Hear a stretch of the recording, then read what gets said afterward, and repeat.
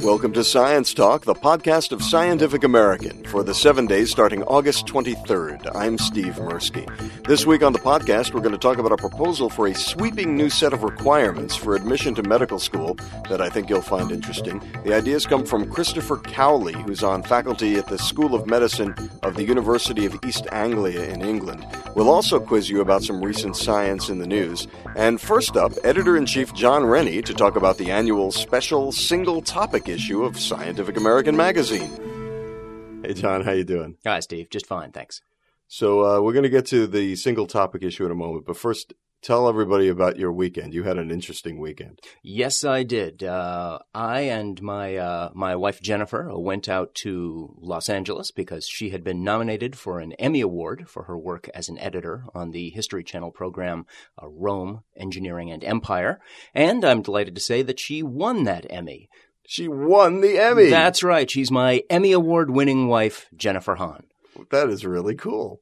Very exciting to be out there for that. And, you know, I think it's justifiable to talk about it on the Scientific American podcast because this is a whole separate Emmy Awards from the ones that people associate with the actors and the directors. These are really the technical Emmys. That's a big part of that. I mean, some other sorts of awards were given as well, but that's right. A lot of it is the paying tribute to the technical side of what makes good television possible. So Jennifer won. Now, this is what I've always wanted to know because the Emmy is this heavy metal object with a lot of sharp edges. Yes. So how do you get it through security to take it back to New York from Los Angeles? That's a very important point, and I think that's why a lot of people actually just in the industry, and by the industry I mean business. Of course. They live around Los Angeles because, of course, they just couldn't possibly leave. No, this was a real question.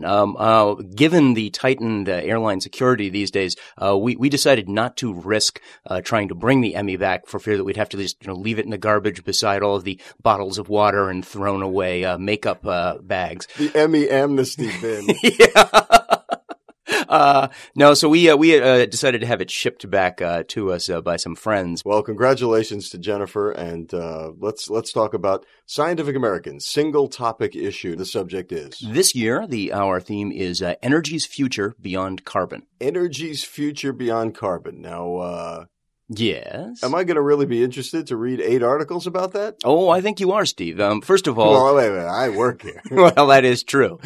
And I command you to read it. But I think other people would also find this fascinating because the fact is it brings together two important subjects, energy, which of course is very much in the news, and the problems with shortages of energy, but also the issues related to global warming. I mean, I guess here's the way I tend to look at the issue. The good news is that when we look right now at the problems with the gasoline shortages and high prices and so forth, sometimes people worry, are we running out of energy? Well, the good news is no, we're not running out of energy at all. We've got tremendous options out there. We have mountains of coal we haven't tapped into. There's solar energy, there's wind, there are various things you can possibly try to do in nuclear energy, lots of different options. All of that amounts to the idea that there's no shortage of energy that we can get to. A lot of those energy technologies aren't developed, but of course, if you have confidence in how markets work, then over time, then a lot of those kinds of fairly new technologies will come along, and they'll all reach a point where they'll be able to provide energy at affordable prices. So that's the good news. The bad news? Well, the bad news is that unfortunately, because of global warming considerations, we're on a timetable. Right now, we're pumping out about 7 billion tons of carbon into the air every year. In about 50 years, that'll probably rise, if we don't do anything different, to about 14 billion tons. The problem is that by that time, we would then have started to double the amount of carbon dioxide in the atmosphere above what it was at pre-industrial levels. And the real concern is that at that point you start to get not just severe global warming effects, but you start to see kind of an irreversible trend. So, for example, the Greenland ice cap starts to go away. that's what we have to try to avoid. So in effect, we have to try to, while still getting all of the energy that we need, we also need to start cutting back on our carbon emissions, and we have to start doing that right away because every year that we delay, we're pumping that much more carbon dioxide into the atmosphere and getting closer and closer to those thresholds. So the longer we delay, the more drastic those carbon dioxide savings have to be down the line. And that's sort of the problem with the argument. Sometimes you hear people say, well, we just have great faith in other technologies that are going to come along. Well, we have great confidence in those technologies too, but it's not realistic to think that they're going to be able to solve the problem if we have to wait too long. One of the things I notice in looking at the table of contents is that you have all the wind and solar kind of treatments that you would expect in the commie pinko magazine that we are, according to some people. But you also have treatments of nuclear energy and coal energy. I mean, you're really looking at everything here. Right. The fact is, for reasons that are spelled out in the issue, it is, again, sort of more good news. It's reasonable to think that we can actually do this, that if we use our technological resources wisely, we really can manage to head off the worst kinds of problems that could be associated with global warming. But it's not going to be a matter of just one magical technology. It's not like we can just build plenty of nuclear reactors and the problem goes away. It's not just a matter of that if we started to use lots of coal gasification techniques, which you're burning coal, but you're pulling the carbon dioxide out before it goes into the atmosphere. You can't just rely on those. What we have to do is stack up lots of different technologies and the contributions they make toward saving us carbon dioxide, and that's what will help us get there. It's a war that has to be fought on many fronts. Absolutely, simultaneously. yes. One of the things I saw as I leafed through the magazine is just a little bit of a treatment about the fact that for anybody who complains about the cost of some of these things, you also have to always consider the cost of not doing these things. Well, that's right. It's very easy to point at the costs that would be associated with shifting over to a very different energy infrastructure. But one, you've got the costs that would be associated with the global warming consequences of flooding and so forth, and changes in growing seasons and disease. All of these kinds of things are very, very disruptive. Another point is that even if you put aside those kinds of consequences, the fact is that you're always investing in your energy infrastructure anyway. So, for example, there are very expensive things you could do that would be involved in trying to change how electricity is distributed across the country to help along a hydrogen-based economy. Those would be very expensive changes to make. But the fact is you're also still putting in about 2/3 that same amount just to keep up the infrastructure that we have now. So these costs really always have to be put in the right context. Good stuff, John. That's the September issue of Scientific American, is the single topic issue. Energy's Future Beyond Carbon. Thanks, John. Hey, give yourself a bell there. That is nice. You can check out the single topic issue of Scientific American at our website, www.sciam.com. Our 2002 single topic issue on time won the National Magazine Award that year. You can access that entire issue at our digital archive, www.sciamdigital.com. Now it's time to play Totally Bogus. Here are 4 science stories, but only 3 are true. See if you know which story is totally bogus. Story 1, periodic awakenings during hibernation allow animals to raise dangerously low body temperatures. Story 2, there are more species of venomous fish than of venomous snakes. Story 3, the winner of a Fields Medal for Mathematics inexplicably stayed home in Russia rather than accept the award. And Story 4, man stuck in vat of chocolate saved by cocoa butter. We'll be back with the answer, but first, some well-known writers have been doctors. Somerset Maugham and Anton Chekhov come to mind, but Christopher Cowley of the School of Medicine at the University of East Anglia thinks that all new medical students should at least have read some literature, if not actually written it. I called him at his home in England. Dr. Cowley, great to talk to you today. Thank you. You have this piece in a recent issue of Journal of Medical Ethics, and it's called 5 Proposals for a Medical School Admission Policy. Now, I want to make it clear, first of all, that this is really directed at a British audience in terms of the medical education there, but I think some of it is probably applicable to the situation in the U.S. and perhaps around the rest of the world as well. One quick thing, let's get this out of the way right away. Apparently, and I didn't know about this, the age of your medical students in England is different from that in the United States. Is that right? Yes, that's true. It's not actually a British phenomenon, but most of Europe actually lets students begin at the age of 18. Well, let's talk about some of the proposals in your article. The first proposal is that all medical students should have a very high level of education in a humanities. We're very science heavy in our medical education and medical and pre-medical education here, but you want them to have a good background in the liberal arts or humanities. That's right. In the British system, we have these things called A-levels, and at the age of 16, you specialize in 3 subjects. This is, again, unlike America. So most people who want to become doctors are told by their guidance counselors at age 16 to choose 3 sciences, that this maximizes your chances.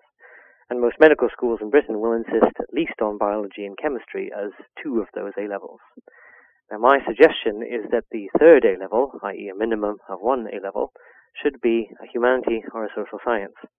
And I'm interpreting that very broadly to include English literature, drama, history, religious studies, politics, anything that works with texts and with people. And the point is that this will make them better rounded going into medical school. And why, this may seem like a silly question, but why do we need better rounded doctors? Why shouldn't they just be experts in the science? Well, it depends. The big question here is, what is a good doctor? And that's a larger debate. This is only a small part of it. My belief is that being a good doctor is certainly a science, and I'm certainly not proposing that the science be reduced in content at all. My proposals are about a supplement and not a replacement. The science is very important, but it's also a human relationship. It's also a relationship with patients who are weak and vulnerable, and it is very important for the doctor to understand, to empathize, to imagine what it's like to be in a patient's shoes. Now, your second proposal, you want extra points, even more credit, if that excellent background is in English literature specifically. It is English literature that forces the student to take the individual characters seriously as individuals. And this allows them to make sense of patients as individuals. Now, of course, none of this is any guarantee. I'm suggesting that it'll improve the chances somewhat that a doctor will be able to empathize with a patient, will be able to imagine how the world looks from the patient's point of view. And this also has a repercussion in ethics. Now, there's been a lot of talk about ethics, and my own job is to be the lecturer in ethics in our medical school. And a lot of medical schools have come a long way in teaching ethics.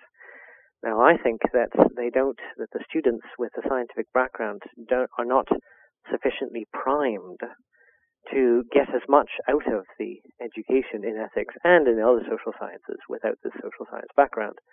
And they're not as primed to get as much out of ethics without a literary background. Because ethics ultimately is about one individual and another individual trying to sort out a difficult situation. And that means understanding different points of view. Point number 3 in your list of proposals is a minimum age of 23. And you point out that in the U.S., that's sort of a de facto situation because the typical U.S. medical student has already completed an undergraduate degree. Yes. But in England, it would be different. And you would like just the kids to have been seasoned a little bit more, to have aged a little bit more prior to their entrance into medical school. I would make an age requirement such that it would force even the American graduate to work for 1 or 2 years after graduation, so that they see something of the real world. It's not only about being seasoned, it's also about being able to understand what ordinary jobs are like, what it's like to work in an office, in a boring job, for a weekly or a monthly pay packet, work with people you don't like, work for a boss you don't like. And therefore, it comes back to understanding the patients who are in these sorts of drudgery and these sorts of boring jobs. Mm-hmm. And that gets us right to proposal number 4, which is you would like a full year's experience in a healthcare or charitable organization. Yes.